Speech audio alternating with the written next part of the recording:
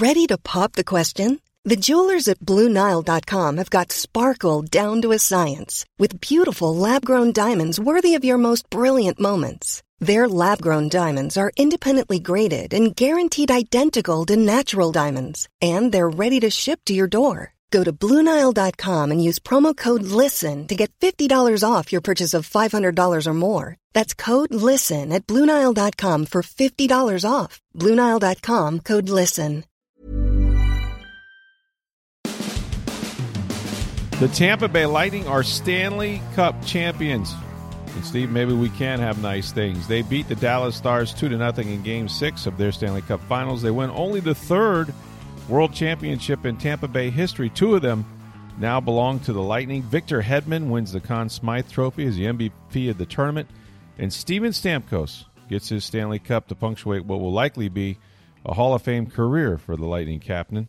We'll break down the Lightning's remarkable run to the Cup, and the Rays opened their first round of the playoffs against the Toronto Blue Jays today at the Trop. We've got Mark Topkin of the Tampa Bay Times to break down all of that. We've got so much to talk about on this edition of Sports Day Tampa Bay. I'm Rick Stroud of the Tampa Bay Times, along with producer Steve Versnick. Hey, Steve, another new sponsor, and I love this one, literally delicious. Who's got the best party platters in your catering in Tampa Bay? That would be Mr. Empanada. And you know how I know that? So I hadn't had Mr. Empanada in years. And about 3 weeks ago, maybe 4, well, so we all come to Amalie Arena to do the Lightning games. And Fox Sports is doing their post-game shows. So, Rick Peckham and Brian Engblom and all those guys are here for all the games because they sit here, watch the games to go over it, and then they do the post-game show. So about 3 or 4 weeks ago, Chief brings in a whole party platter of Mr. Empanada and was giving them out to everybody. I was like, man, I hadn't had one. And, man, that was dinner that night. I was like, so the next day, everyone's going, hey, Chief, where's the empanadas? When you bringing them back again? You get hooked on them, yeah. And I'd forgotten how good they are. Here's what you do. You take your favorite foods, right, whatever you like, and you place them inside a pocket of homemade dough that's cooked perfectly until it's golden brown and piping hot. Their empanadas are fresh. It's really a twist on your old favorites. You can order delicious menu items made from scratch, including soups, salads, and Cuban sandwiches, online at MrEmpanada.com, or you can call any of their 7 convenient locations in Tampa Bay. Where Latin food, quality, and service meet, it's Mr. Empanada. Steve, there's only been 3 world titles. The Lightning own 2 of them. We'll all remember where we were. Of course, you were working the game as a producer of that broadcast. I can only imagine for you, having been through this ride for all these games, what that must have been like to be around Phil and Michigan and all those guys. But I'll tell you what, I had 2 of the most excited little girls, in my house, and I posted something on Twitter about it. This is something that, you never forget and you enjoy as a family, as a fan base. I know Amalie was crushed with people tonight, which was a little scary. Glad I wasn't there, but that's another story. And, look, this hockey team, you got to go back to last year when they get swept by the Columbus Blue Jackets as the President's Cup winner. And, it kind of drove them. And I'm not sure that anything short of this would have satisfied them. But, man, with a pandemic, with all that they had to endure, this is I've always said that I think this is the hardest championship to win, which is the Stanley Cup. And to do it in a bubble, the sacrifice they made over 2 months away from family and everyone else. I mean, this is maybe one of the greatest championships that we've ever seen here. You could definitely make a case for that. And, look, the Lightning came to the bubble. It was over 2 months ago, July 26th. They flew to Toronto. So it's been 2 months and a handful of days. They came on a mission. And if you watch this team in this playoffs, from the exhibition game against Florida, which happened on July 29th, so we're 2 months ago, they dominated Florida in the exhibition game. And you could just see that they came to the bubble on a mission. And John Cooper talked about in the postgame. They used Virginia as a motivating factor. And if you remember the Virginia Cavaliers, the first number 1 seed to lose to a 16 seed in the tournament. Yeah. And they came back the next year and won it all. I mean, he had a cap at the podium, Virginia cap. Yeah. Yep. And so the Lightning last year, had to swallow that, one of the greatest teams ever, if not the greatest regular season team ever, and then they get swept in the first round of the playoffs. And then you come back this year, and you struggle at the beginning of the year because you're trying to change the way you play. You catch a hot streak starting right before Christmas is when you started that 23-2-1 run in 26 games and went from a 500 team that was questionable to make the playoffs to one of the top teams in the East. And then you hit a little rough patch. You had some injuries coming. McDonough got hurt. Jan Rutta got hurt. Stamkos was hurt a little bit. You had some injuries come, and you were struggling a little bit. And then the world shuts down, and you hit a pause. And you're the second-best team in the East. You've been all year changing your team to get ready for a playoff run because you're going to not repeat the mistakes of the year before. And now you have to shut it down for 4 months, and then you come back. And you come back to this round-robin tournament, whatever, in this bubble, and your first opponent's the Columbus Blue Jackets. I mean, you can't write it. I mean, it was serendipitous in a way. And John Cooper said this too. Was it their first game? I'm not sure if it was their first game with the 5 overtime game. They had the round-robin game, so they played 3 round-robin games. Yeah, they Columbus had played 3, but I mean, the series against Columbus. Yes, game 1 went to 5 overtimes. 5 overtimes, a 6-hour game, and if they don't win, Cooper says, maybe that creates enough doubt to where they don't have this run to the Cup. That's how important. In fact, so many of their games were overtime, and so many of their games decided by 1 goal. They played more overtime minutes than any team in history by a long shot. I mean, they had passed it games ago, and they've gone to multiple overtime since.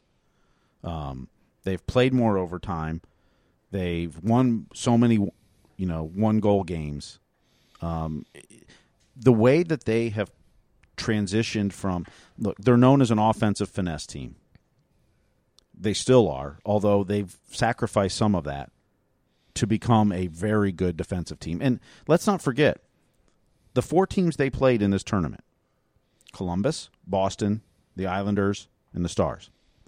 If you look at the goals against this season, 4 of the top 5 teams as far as defense and goals against. They went up against the best defensive teams in hockey and won the Cup and never had to go to 7 games in any of those series. 5, 5, 6, and 6 were the games. They never lost 2 games in a row. They're only the second team in Stanley Cup history to not lose 2 games in a row in a playoff year. The other team, the 2004 Lightning, Nikolai Khabibulin went 7-0 after a loss. Andrei Vasilevsky went 7-0 after a loss in this tournament. This team was on a mission, and yeah, they had, you get some losses along the way, and you start to panic a little bit, but they were on a mission, and the way they play coming out of a loss in this tournament has been phenomenal.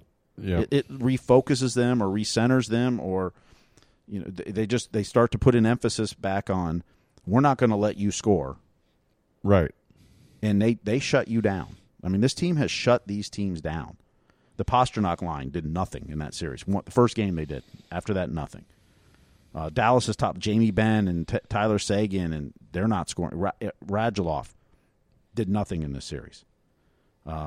Columbus's best line did nothing. The Islander Barzal line, nothing. I mean, they took the top lines of all these teams and shut them down. Took them completely out of the game. While their top line, no team had an answer for. No team had an answer for Braden Point, Nikita Kucherov, and Andre Palat. They were phenomenal in this tournament. And, you mentioned Victor Hedman gets the Conn Smythe Trophy, and well-deserved. Could have got anybody, yeah. But if you would have said Braden Point or Nikita Kucherov got it, I wouldn't have made an argument. Me either. And that didn't even include Vasilevsky, who had a good tournament too. And congratulations to him. He's already the Lightning's all-time leader in playoff wins, and he finally gets his first career playoff shutout in the game-deciding game 6 to win the Cup.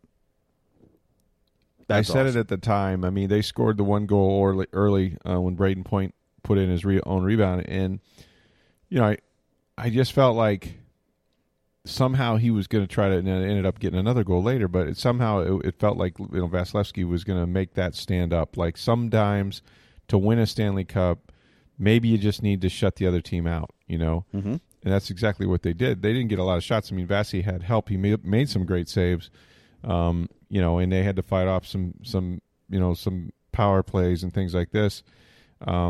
But it was such a solid win. I think, I don't know if it was Ryan McDonough, one of those guys said, that might have been start to finish the best game we've ever played. I think it was Hedman.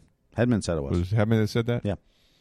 Yeah. And he might be right. I mean, when you start counting the circumstances in Game 6 Right. with the cup on the line, you Right. know, you had just not played your best game in Game 5, although you had a chance in overtime and were actually dominating overtime. Yeah. But lost it in double overtime, Game 5, where you could have clinched it, to come back and play the game they did. That was I think, I don't remember who put it on. I saw some, said it was clinical. Yeah. I mean, that's what they did tonight. That was impressive, given all the circumstances and everything else. That was impressive. That was a dominating performance in the whole playoffs, really. I mean, this Lightning team was on a mission, and they fulfilled it, and with flying colors. I mean, and kudos to John Cooper and his coaching staff, because 2 years ago you missed the playoffs, or no, 3 years ago you missed the playoffs. Could have made a case. Last year they had to collapse. Well, yeah, could have made a case at that point that you could have made a coaching change. You get up 3-2 in the Eastern Conference Finals against Washington in 18, and then you don't score another goal after 30-some seconds into the second period of Game 5 and lose that series. Then you have a phenomenal regular season in 2018-19 and get swept out of the playoffs. And it would have been – you wouldn't have argued if Julian Breezeball would have made a coaching change. No. You wouldn't have made that – you wouldn't have, questioned that. But right. Julian Breezeball stuck with the plan, stayed with his guy, and look at the results you get. They completely transformed this team. And kudos to Julian Breezeball, too. Absolutely. Who trades 2 number 1 picks and a former number 1 pick prospect, Nolan Foote, to get guys like Barclay Goodrow and Blake Coleman. He went all in this year. Last year, he didn't make any moves at the trade deadline. He said, we've got the team to stand pat. And it didn't work in the playoffs. This year, he went all in and found guys that complemented what they needed. They needed guys like Coleman and Goodrow to help on the penalty kill and really anchor that line with Yanni Gourde. I mean, once they got Goodrow and Coleman, and then when they went through training camp again, I think the pause really helped them in this regard. That Coleman and Goodrow got a chance to get to know their teammates for a few months before, granted on Zoom and all that, and then you go through a training camp. So you're not just coming in on a trade where, you played a few games, but you're trying to learn systems and all this other stuff and get situated in a new city and this. And they took advantage of that with the pause. But those two pieces, and Bogosian on the back end too, but let's start with Goodrow and Coleman. Those two pieces, once they got them, now all of a sudden you had 4 pretty consistent, solid lines. Now Palat wasn't necessarily on the top line. You would hope Stamkos was up there. And then, where Palat fit in, maybe you had to figure out. But the Gourde, Coleman, Goodrow line is just gnats and pests, and man, you love to throw them out there in their forecheck. The way Nikita Kucherov played in this postseason, that's as driven and motivated as I've seen Nikita ever in his career. I'm glad you said that. It also was the most emotion I've ever seen him have, and I know he just won a cup, and I'm sure he was overwhelmed. But, too often people stereotype Russians as not being very expressive or whatnot. Mm-hmm.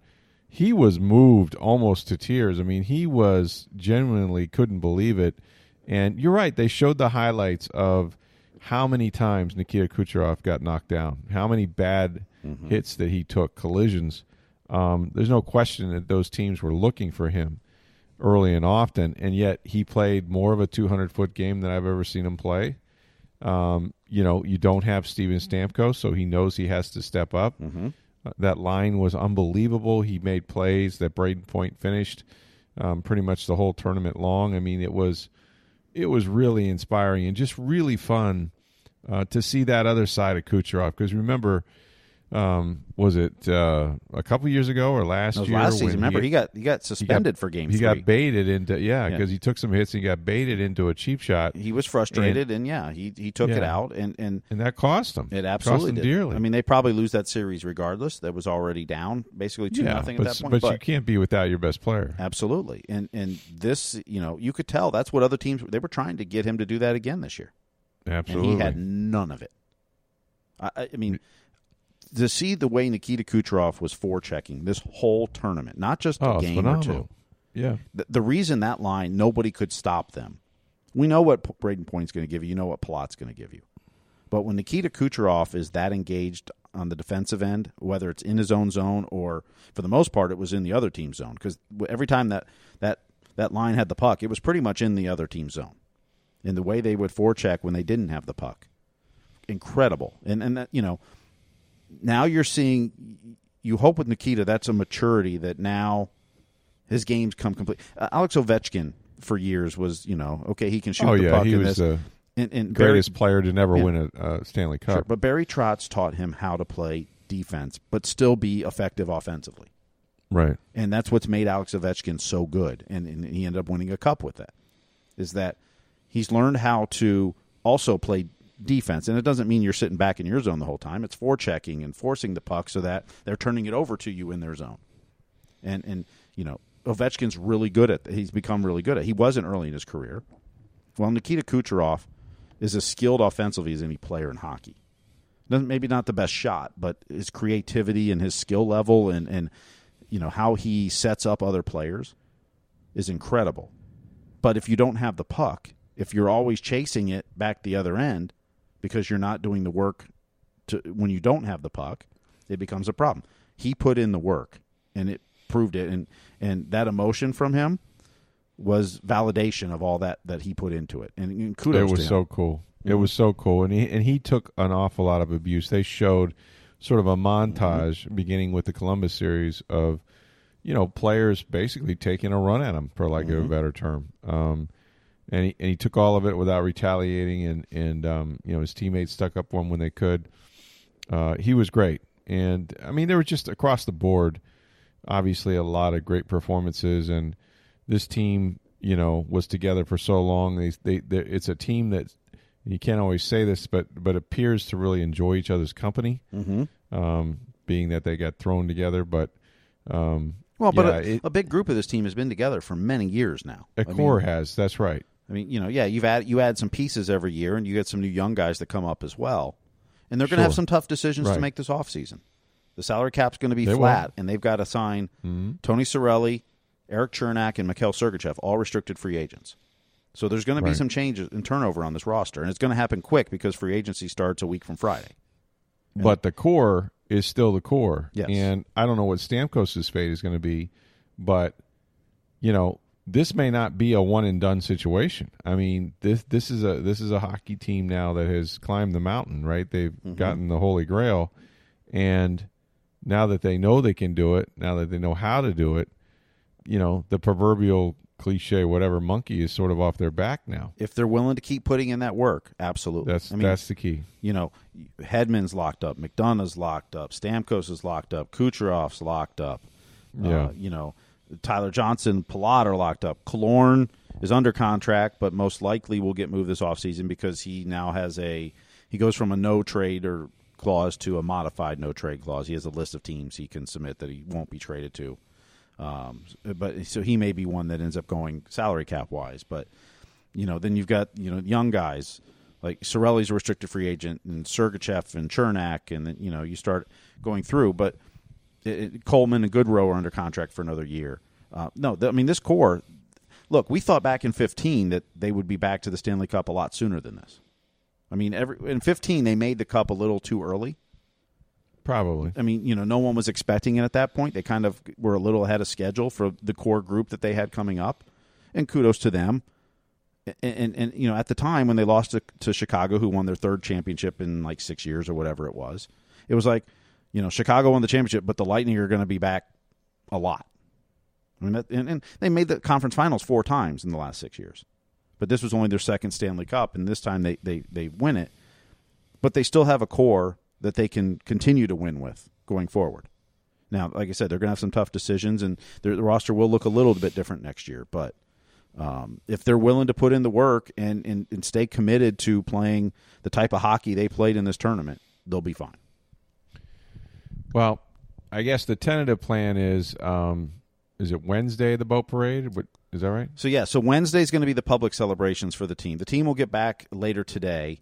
There's going to be a private ceremony at Amalie Arena for family and that they're going to do. But the public celebrations will be Wednesday. There'll be a boat parade, the Hillsborough River and all that downtown.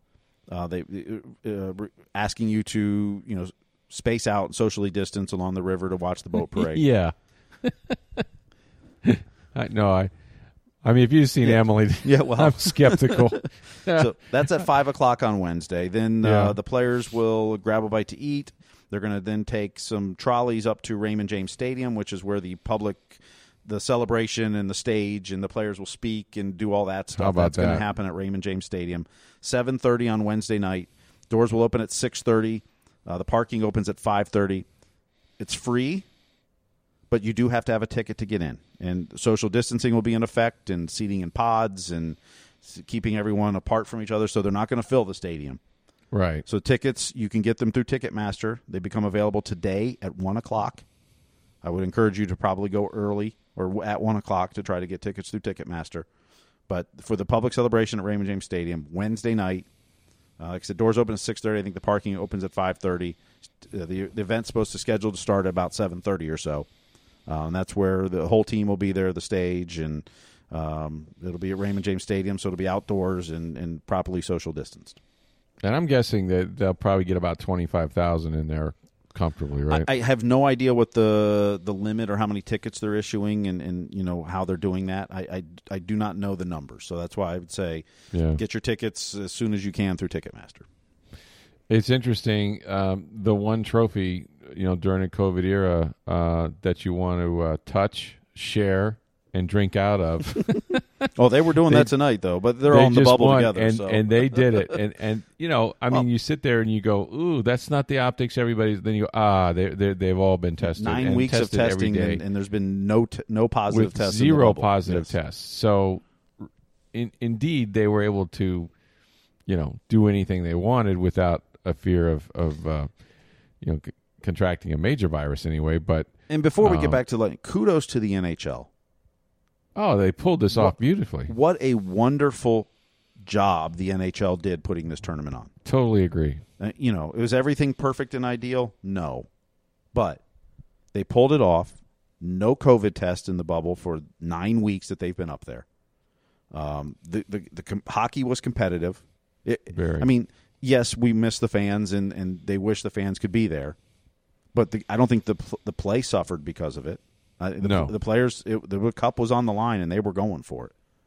Yeah.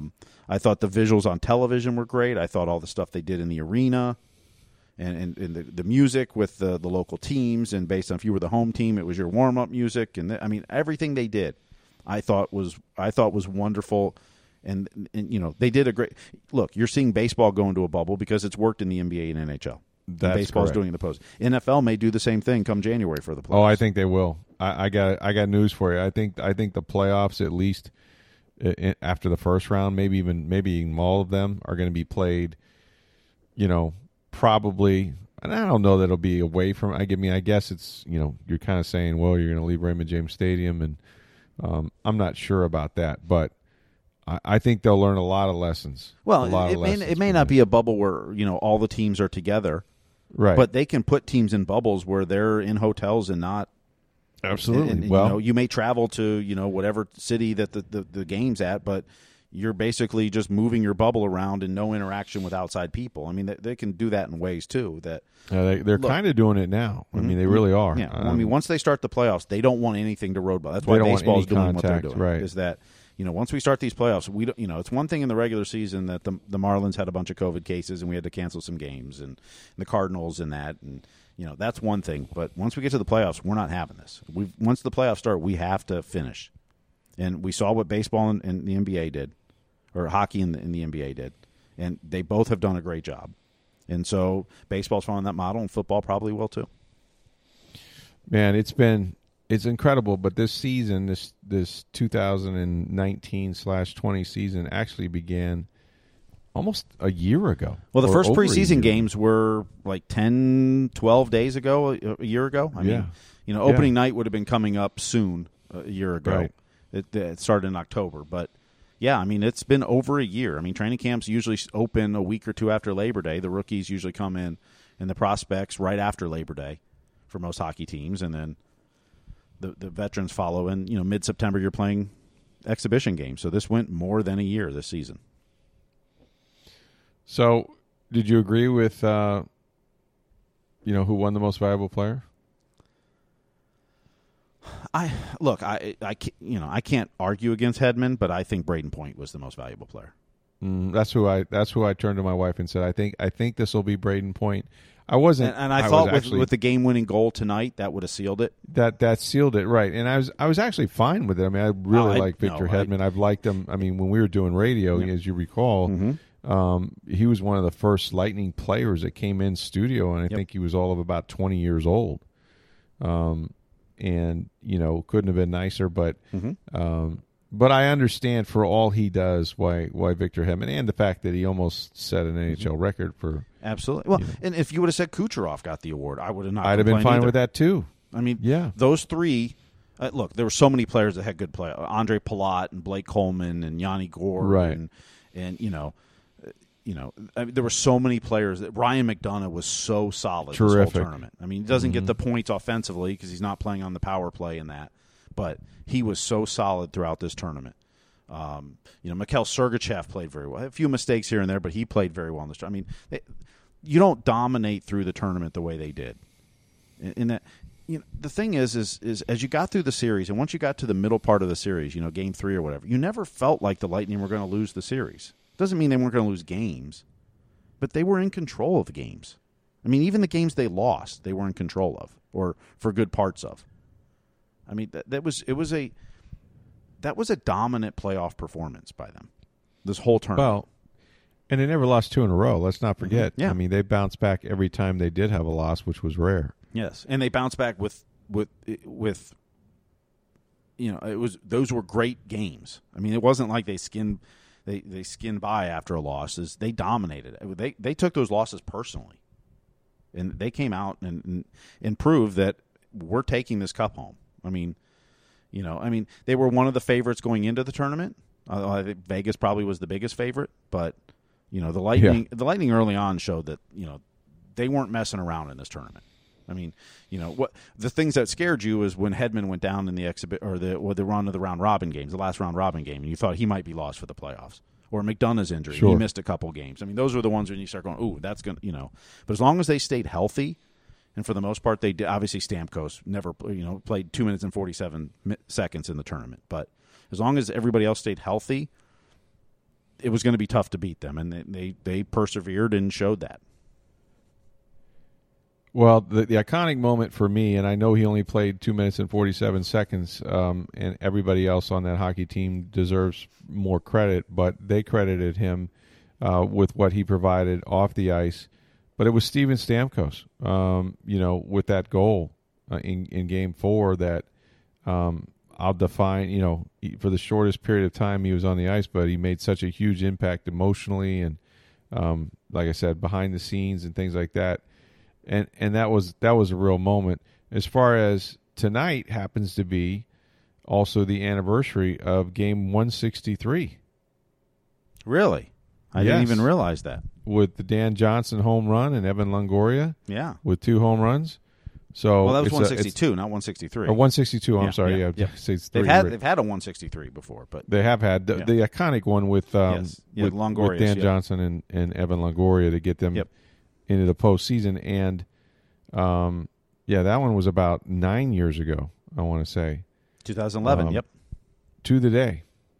And so this will be a famous day, obviously, and then just another memorable run. Just the third championship in Tampa Bay sports history, major sports. That's all it is, and they got 2 of them. And now your Tampa Bay Rays have a chance. The Bucks are in first place in the NFC South.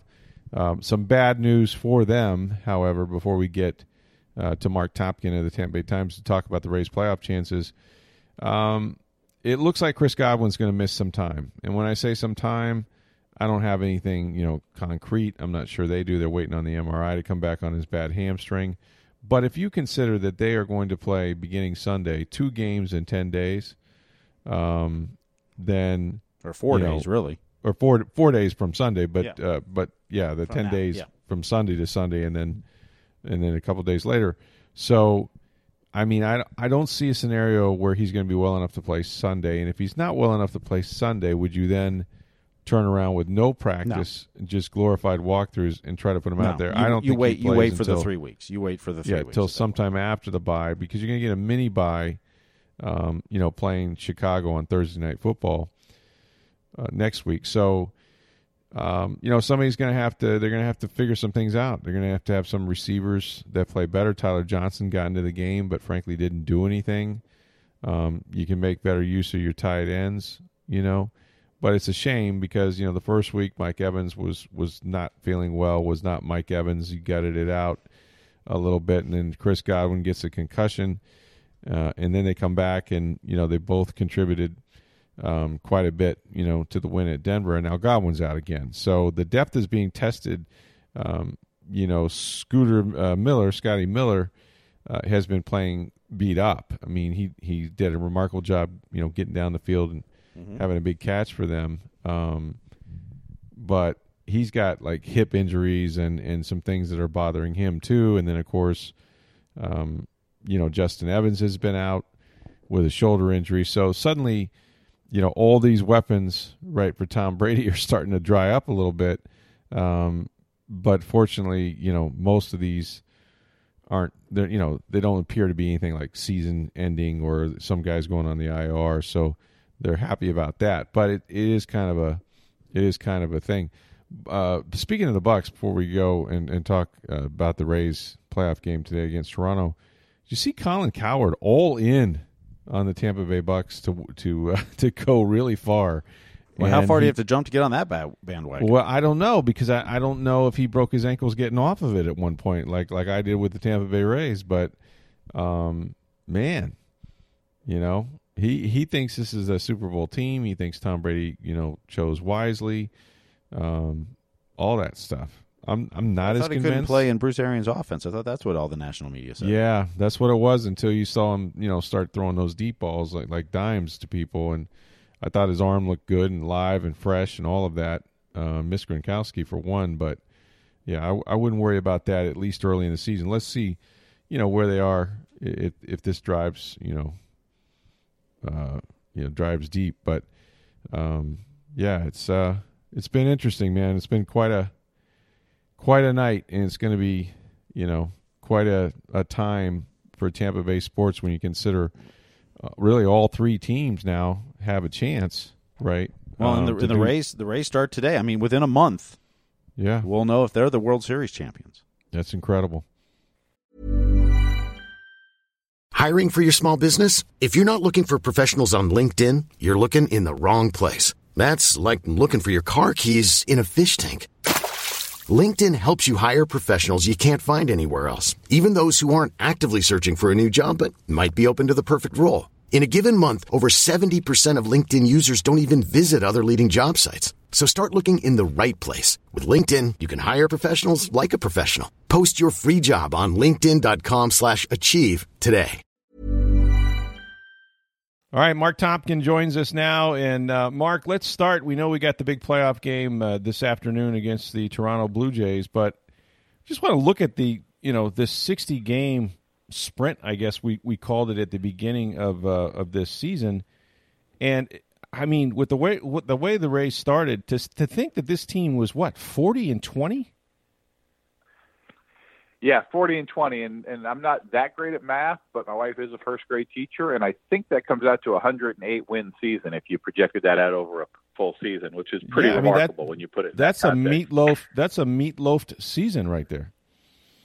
It is 108-54, and if you did that, you'd be like, wow, this is one of the greatest teams in a long time. So it was an impressive season, and think about, they started that season, they 5-7. They had an 0-5 road trip, the first road trip of the year, right? Winless, and at that point, and I know because I talked to some of them, and the players were getting really frustrated. That everybody was thinking, what's happening here? They're supposed to have this great season, and here they were at this horrible start. But give them credit to turn that around and finish with 40 wins, and only the Dodgers had more. The Rays with the best record in the American League, and playing too. Let's to add to it here, playing a schedule with only East teams, so they didn't get that usual tour through the bottom of the Central Division in the AL or the AL West. So definitely a tougher schedule too. On top of that, everybody was talking about the injuries that the Yankees had, and they did have a few. But my goodness, look what the Rays had to endure, particularly in the pitching. No doubt, Rick. I mean, at one point, I think there were 11 or 12 pitchers out at different stints. I mean, half of the planned opening day bullpen or more out at one point. 4 guys lost for the season from the Rays pitching staff that were supposed to be on the opening day staff. You know, they had 3 of their starters at different points on the injured list. They had, I think, it ended up being 8 or 9 relievers. They had their top prospect, Brendan McKay, out for the year. So just an amazing job of the depth that they accumulated and they accrued. I mean, look, I'm supposed to be the expert about this team for the Tampa Bay Times, so I'm not going to tell you. I predicted John Curtis and Aaron Sleeger's pitching key innings for the Rays as they clinched a playoff spot, and Ryan Sheriff getting a couple saves and a whole bunch of things. We could go on with a long list here. And Josh Fleming going 5-0. So there's a whole bunch of things that I don't think anybody, even the Rays people, would admit to expecting to happen. Yeah, no doubt. And they lost some position players as well. In fact, some key guys, and 2 of those, Yandy Diaz and Ji-Man Choi, what's going to be their status for the postseason? There's a chance they could play today. I mean, that was going to come right down to the last minute on the rosters, which were due at 10 a.m. on Tuesday. And, they worked out Monday. They went through a normal workout, and they did a live batting practice session after that, facing Honeywell and Alvarado and Sean Gilmartin. And, everyone's saying they did well. The question's going to be, how does this fit? What are they limited to do? Are they limited to playing the field? Are they limited to DHing? Can they also play the field? I mean, if they both are limited just to DHing, I'm not sure it makes sense to have them both on the roster. The Blue Jays, in a little bit of a surprise, are starting a right-hander, Matt Shoemaker, rather than Hee-Jin Ryu, who's their ace, who's a lefty. So, maybe you keep G-Man on and keep Yandy off. And the roster's only for this series. I mean, if they win, if they're fortunate enough to go on to the next round, they get to set a new roster. So, it's not like this is a binding thing. It's just for these 3 games. There's so many great performances, not just by the pitchers, and we can talk about all the different guys that had saves on this team. But the one constant was a guy that you presented, the baseball writers, the award for the most valuable player, in Brandon Lau. Boy, that guy, he had so very few stretches where he wasn't hot, but he put together some numbers. If you translate that over 162 games, that's a pretty good year too. Yeah, no doubt about it. I think he'd be in the 45 home run category or something like that, and close to 100 RBIs. So, look, Brandon Lau is a player that, to the Rays' credit, they believed in. They drafted him after he broke his leg in a college tournament right before the draft. They promoted him at the end of the 2018 season. He started out 0 for 18 or 0 for 19. Coming up in early August, ended up with some okay numbers, and they turned around and gave him a $25 million contract the next spring with another $24 million in options, so basically $49-50 million. Then he went out and had a great first half last year, got hurt right in early July. Remember, he got named to the All-Star team, couldn't play, and then really didn't come back to the last week of the season.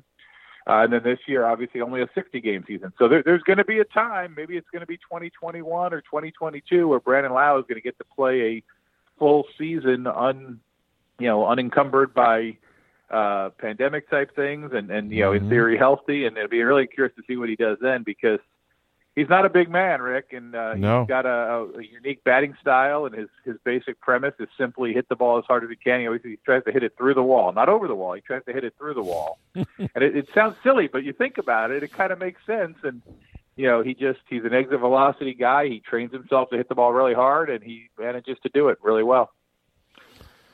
He's been great. And of course, getting the best record in the American League is no small feat. Winning the American League East is something. This is only the 3rd time they've done this. It's incredible that they were able to put this together. But they draw the Toronto Blue Jays, and it could have been the Yankees, I suppose.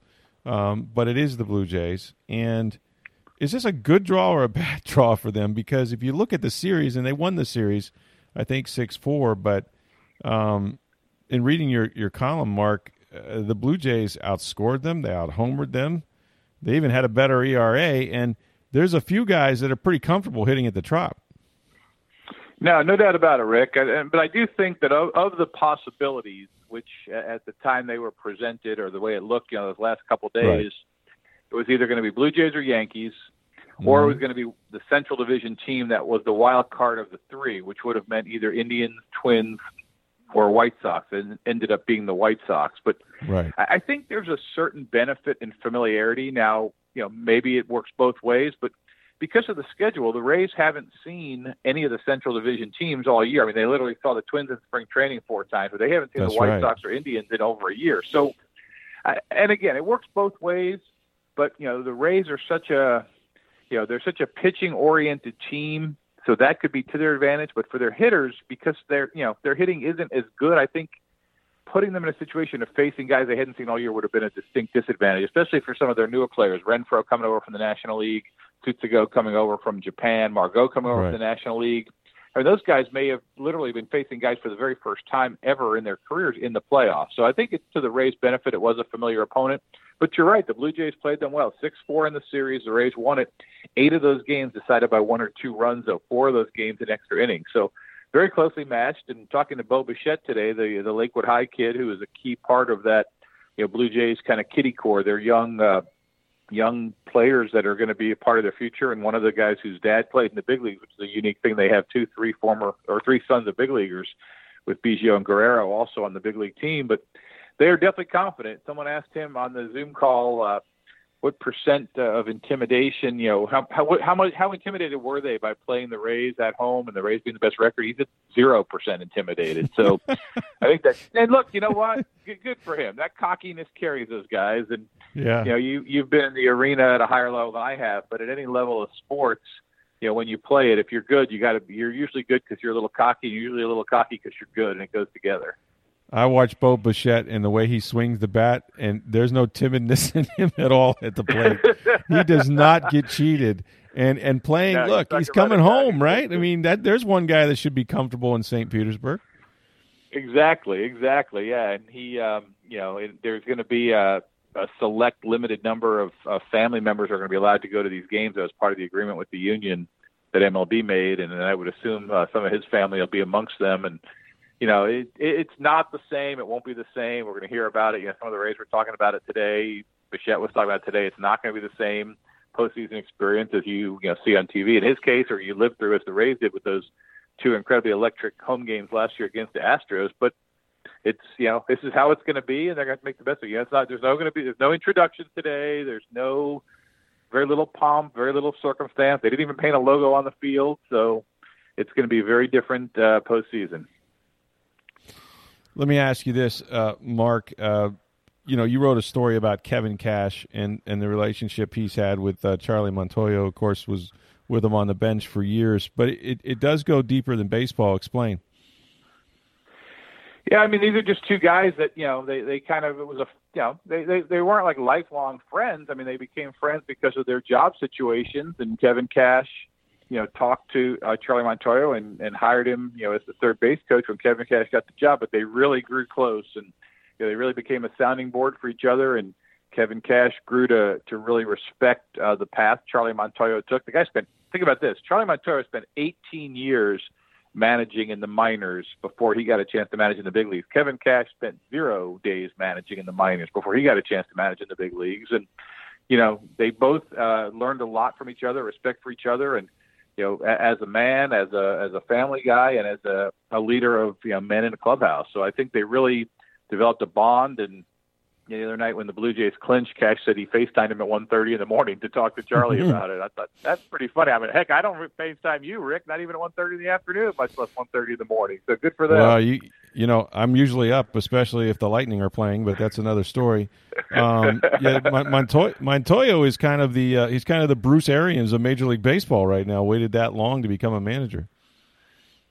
Yeah, no doubt. And then obviously he's done very well at talking to the Rays players who were with him. Kiermaier in the minor leagues and some of the other guys who were here when Charlie was the bench coach and the third base coach and then the bench coach. They really just appreciate him. And Joey Wendell, I think, was the one who told me that somebody said, if you don't like Charlie Montoyo, it's your fault. It's a pretty good way to put it. So it's a nice.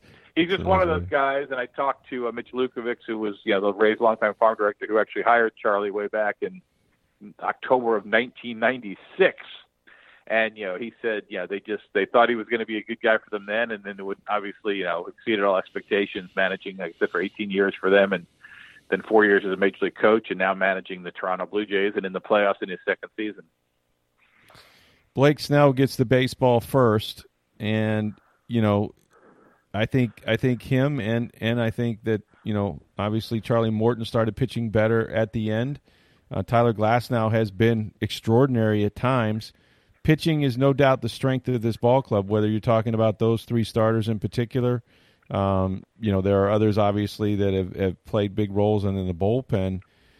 But, Mark, the postseason is different. And, Snell last year came in and contributed, but he wasn't built up innings-wise. In a 2 out of 3 series, and you wrote about that, if that fails them at all, it can get very tight very fast, right? I mean, they really are counting on the strength of their team being the strength of their team in the postseason. They are, and I know teams usually go into it that way, Rick, but I think in this case, you can take an optimistic view and say, look, if you go into a playoff series with Blake Snell, Tyler Glasnow, and Charlie Morton, you're in pretty good shape, and I agree with that. but if look, we watched this team every day for the last couple months, and there have been games when Blake Snell has not looked very good, and he gets himself in trouble. He starts falling behind too many guys early on. He's at 50 pitches in the second or third inning. Right. Mm-hmm. And, in a playoff game, that's you don't want to take that risk, because that means if you're putting guys on and you're one swing away from suddenly having the other team get 2 or 3 or 4 runs. So right. I think that you have to have a little bit of concern if you're the Rays over how Blake Snell's going to pitch. And, as well as Glasnow has looked at times, he also has had some inconsistent outings here. And again, it's a shortened season. I know you have them over the course of a full season when you have 30 starts, but some of these guys made 10, 11 starts, and it's a little more magnified. And Charlie Morton will be the first one to tell you that he hasn't been happy with how he's pitched, and he still doesn't feel – he feels fine physically, but he doesn't feel, kind of that he's all there. He's clicking on the right, cylinders per se, that he's got the breaking ball and the fastball both in the same game. So, you could make a case that all three of these guys come with a little bit of a question mark going into the series, and a series with no margin for error.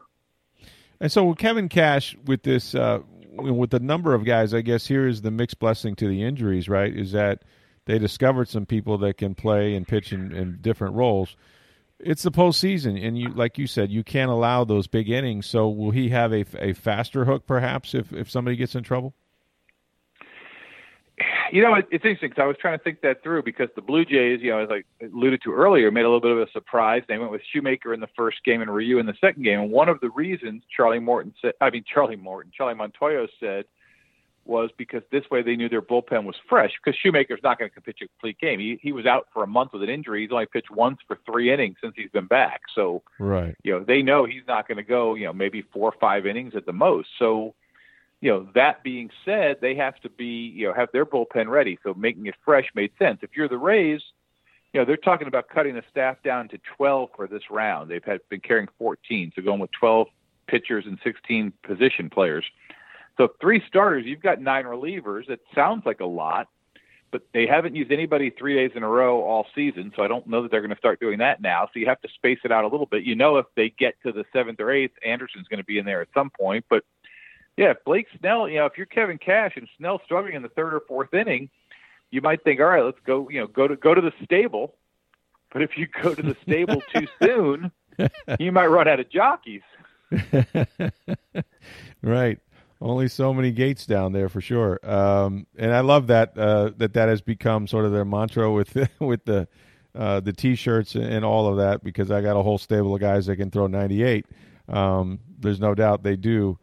This is the COVID world. I don't need to tell you. You've had to cover this team with in a manner that you hope to never have to do again, I'm sure, nor would they want you to. But, having said all that, these guys are now going into a bubble. For all the sacrifices they've made at this point, they're not going into a bubble. They're staying in a hotel, even though they're in their home in Tampa. And, in fact, did I read that in some instances their families will be with them? Yeah, so Major League Baseball decided that all contending teams had to quarantine the last 7 days of the regular season, or the 7 days going into the playoffs, I guess is the better way to put it. So because the Rays were on the road. How weird is this? Because the Rays were on the road in New York when that 7-day window started. It started last Tuesday, and they were in New York till Wednesday night. So some of the players' families actually had to move into the hotel on Tuesday, even though the players themselves weren't there yet. So the family would get their 7 days in. The players were allowed to go to their homes because they got in at 6 a.m. from New York. They were allowed to go to their homes, get their stuff, and then check into the hotel later that day. But yeah, it's been a really weird system. Basically, they had a quarantine at home, and if they win this first round here and they advance, they'll leave like the day after the series ends and go to San Diego, where MLB, a little bit more like we're seeing with the hockey, whereas the NBA was all on the Walt Disney World campus. Hockey used hotels in Toronto and Edmonton, but they were hotels that were kind of resort-style hotels that had some amenities, some ground space for them to spread out. So that's what they will have in San Diego, and then the other American League teams go into L.A., where they'll all be at a hotel, but at least, like I said, a little bit more, feeling like you're somewhere else, whereas staying at a hotel when you're at home is really weird. San Diego. Vacation to a new degree. Yeah, exactly. Maybe not the one you planned on. San Diego, from what I have read, and I've only been by the ballpark a few times, haven't actually watched a game there, but kind of a pitcher's ballpark, is it not? And can that not play into the Rays' favor?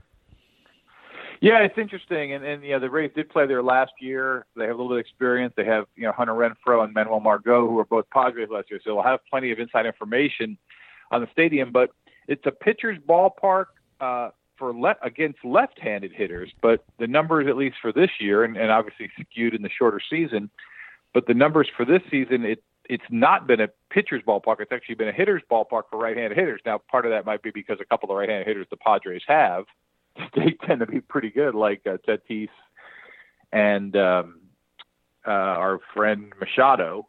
But it's going to be curious, and that's like a weird thing. You have to start thinking, what's the park effect of the home park that's not your home park for your playoffs? And those playoffs are going to be played on 5 consecutive days and 7 consecutive days in the ALCS round. So that really impacts the pitching too. There's going to be a lot of weird decisions to be made if the Rays advance. Well, I'll tell you what, Kevin Cash deserves a lot of credit. Not only, was he a Manager of the Year candidate a year ago, really should have been the last few years. The job that he's done now, when you go back and you think about the legacy that Joe Maddon had and coming in after him, this ball club, what it did a year ago, and then to be, the best record in the American League with all the circumstances. And I think, look, I don't know that anybody's going to put asterisks by anything, right, when this is all said and done. And it's true that baseball, unlike some sports, added some things, like the DH in all the leagues, like starting extra innings with a runner on second base and 7-inning doubleheaders and things like that, typically you would not have. But in some ways, Mark, I think this has been, whoever wins this would have done almost the impossible in some ways, because nothing was normal about this baseball season, and yet they're going to crown a champion. And nothing was easy, Rick. It's easy for us to sit here and you and with the Bucks and me with the Rays, we've had the opportunity to go to the home games and to travel to some of the road games. And, it's been a little bit hard, a little bit different, but think of what it's been like for these players. We've had the ability, look, you were just in Denver. I assume you did not wear your mask the entire time you were in your hotel room. No. And these guys are, they're not allowed to leave their rooms. They're in the hotel. They have to have food delivered to their door. They order their breakfast ahead of time. It comes in a box. It's left outside their door in the morning. They order their lunch and their dinner. They order the dinner from an app on their phone before they leave the ballpark. It's waiting at their room. Not set up on the table with the white linen that they roll in from room service. It's sitting in a box or on a tray outside their room. If they're ordering the lobster bisque, it's not going to be the right temperature. I can tell you that right now. So, and away from their families. There's certain players, a couple players have their families with them, but there's been several players who told their family not to come. They just didn't want to, whether they had little kids or their wife had a condition that might have made her more susceptible to it. But there were some players who just told their family, stay home. I'll see you when we're done. And, like I said, they've had to do with all of the rules, all the regulations, the protocols. and have some go away. Sure, there was supposed to be a rule they weren't supposed to throw the ball around the infield. Every team throws the ball around the infield, so some of the rules just got taken care of. But the personal sacrifices and the challenges these guys have faced, and the vigilance, and each team has a person. For the Rays, it's one of the assistant athletic trainers that's kind of the compliance officer. And he's the guy who has to walk around on the plane and tell everybody, you can't take your mask off, you can't stand there. You can't wait for the bathroom, go back to your seat. It's like when you're on a commercial flight, those poor guys, they're charter flight, they actually have to follow the rules. But it's been tough in all seriousness. And you're right, Brian Cashman, the Yankees general manager, said something the other day on Sirius XM radio where he said kind of what you said. Like, I thought going into this, we weren't sure how it was going to be. I can tell you right now, this might be the hardest championship to win of all the ones. Yeah, I absolutely agree, because nothing has been normal about this year. And to be a professional athlete, look, nobody cries them a river for what their normal life is like at 5-star hotels and things like this. But this has really been tough, and they've had to, sacrifice what they would do with family. A lot of times you fly into cities and you might have, 12 people waiting for you in New York where you're from, and those are things they weren't able to do. I'll help get you out on this one. Mark, one of the players I've been fascinated with, and I haven't been able to talk to you about him, but I'll just say it because if he plays this way, they've found something. Randy Arozarena, what can't he do? He's been pretty impressive, Rick. And, this was a guy that when they made the trade this past offseason, they traded Matt Liberatore, who was their top draft pick a couple of years ago, young pitching prospect. And the Rays don't trade pitching prospects that are good. I mean, they get them from other teams and make the other teams look foolish. So for the Rays to give up a very top-end, healthy, young pitching prospect, and Jose Martinez, you're like, okay, he's like a DH kind of guy, played for the Cardinals. He'll help out a little bit, hits lefties pretty good. And then, who's this other guy they got thrown into the deal? And at the time, the Rays told us, like, this is the guy we wanted. Martinez will help short term, but we're gambling that Arozarena is pretty good. Well, I think they may have hit another one here, Rick, because this guy runs, he hits with power, he hits for average, he's fast on the bases, he plays aggressively, he plays with a hunger that you like to see. And, he had a great first week, a so-so middle week, and a pretty good third and now fourth week. But, it was very impressive to see what he can do. And, he gives them just another option, and they've got so many outfielders now when these guys are all healthy. But I think, in that good problem to have category, he looks like he could be a very dynamic player. No question. It's been fun to watch him and to watch the Rays, and they, will begin this series against the Toronto Blue Jays. Mark, how far do you think this team goes? I mean, you've watched them. I think their playoff experience last year will help them in this situation. You wrote about this. This is not a team that was satisfied with, going 5 games against the Houston Astros last year. They want to stay in this postseason longer this time, I'm sure. Oh, they do. And then talking to a couple of guys about it, they were really driven by it. I mean, a couple said, it hit them as soon as they walked off the field in Houston. Kevin Kiermaier said, he'd be doing his off-season workouts and, be like, you know what, I'm running one more sprint. I'm doing one more rep here. Yeah. I didn't like how last year ended. I don't want it to happen again. And Willie Adames said he noticed it when they got to spring training in February, the first spring training, that, it was just this attitude of, all right, that was cool, but now we're going to do it again and we're going to stick around longer. And I think that has carried them, and I think that is part of the benefit here. And, this seems weird to say because obviously the matchups get harder going forward because you're playing higher-seeded teams. But just as I sit here talking to you about this today, I think if they win this first round, they're going to go pretty far. Yeah, I mean, obviously, if they lose the first round, they're not. But I think, you know what I'm saying, though. I know exactly what you mean. I think there'll be more tension. First round, they're going to get the confidence right. They're going to get the confidence. They're going to get past the jitters. Then the next round is either the White Sox or the Yankees. And I think, I just don't see that as being a big challenge. I think once they win this first round, they get on a roll. And maybe it ends up being, a World Series, a Dodgers-Rays World Series, which seems to be the chalk pick here by a number of people jumping on the Rays bandwagon here at the end. And obviously a matchup with their former general manager, Andrew Friedman, and all kinds of storylines if it were to get to that. All I know is this, Mark. I'm the guy that says we can't have nice things, but as we stand here, the Tampa Bay Lightning are up 2-0 as we're doing this podcast, trying to win their Stanley Cup final and the World Championship for the second time in the franchise history. The Rays are the number one team in the American League and starting their playoff series against the Toronto Blue Jays. And the Bucks are in first place in the NFC South. So I don't know that it's ever going to get better than right now, but all three teams seem to be doing well. It's just pretty amazing. It's pretty amazing. We'll take it. There's a little bit of disappointment in that it's all happening in this weird year where the fans can't enjoy it. People can't congregate and get together. But on the other hand, if you had to go through 2020, you might as well go through, enjoy what you can, and having all three teams do well this year certainly puts a good spin on that. Exactly. It's the most Tampa thing ever, Tampa Bay thing ever, 2020, to have all three and no one be able to see them. But we are enjoying them on TV. And you can enjoy Mark Topkin's coverage in the Tampa Bay Times, also on TampaBay.com throughout the playoffs, and maybe, who knows, all the way to the World Series. Thanks, Mark. We appreciate it. All right, Rick, anytime. I'm really looking forward to this series. I'm looking forward to this postseason for the Rays. I'm not sure how far they can go. I think he's right, though. If they get past Toronto, I think the pressure kind of comes off of them a little bit, and they might be a really tough out. If there's going to be nerves, it's going to be in this series. But if they get through it, look out. I really think they're going to become a seasoned playoff team.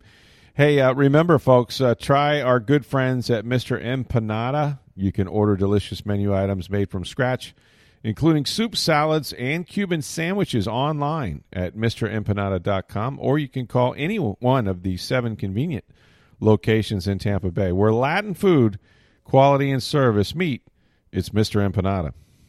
Thanks for listening. Hope you guys get a little bit of sleep after celebrating the Lightning's Stanley Cup championship. Stanley has a tan. He's headed back to Tampa Bay. It's unbelievable. He'll be here this afternoon. afternoon. We hope you enjoyed this. He will be here. Yeah. Got a gorgeous trophy, too, by the way. I mean, it's just, there's something about seeing that trophy and watching those guys. 35 pounds, as they all say, it's as light as a feather. Well, so and think about those players. Tonight they'll get to sleep in their beds for the first time in over 2 months. See their families. Yeah, well, that too. Yeah. I mean, although it was cool, there was a couple of the parents and stuff were up there. If you lived in Canada, you could actually come in. You had to quarantine for, I think, a few days and go through testing. But if you lived in the U.S., you couldn't get up there because the border's closed. So Alex Killorn's dad was there. I saw Barclay Goodrow's parents were there. I think Curtis McElhaney's parents were there. So there was a few of them that were there today in the post-game celebration. But it was really cool, and there'll be more than a few at the boat parade and, of course, at Raymond James Stadium. Make sure you go to Ticketmaster if you want to see that and get some tickets for that as well. For Steve Versnick, I'm Rick Stroud of the Tampa Bay Times. Have a great celebration. Live it up, Tampa Bay. I mean, you've got a Stanley Cup champion, Tampa Bay Lightning.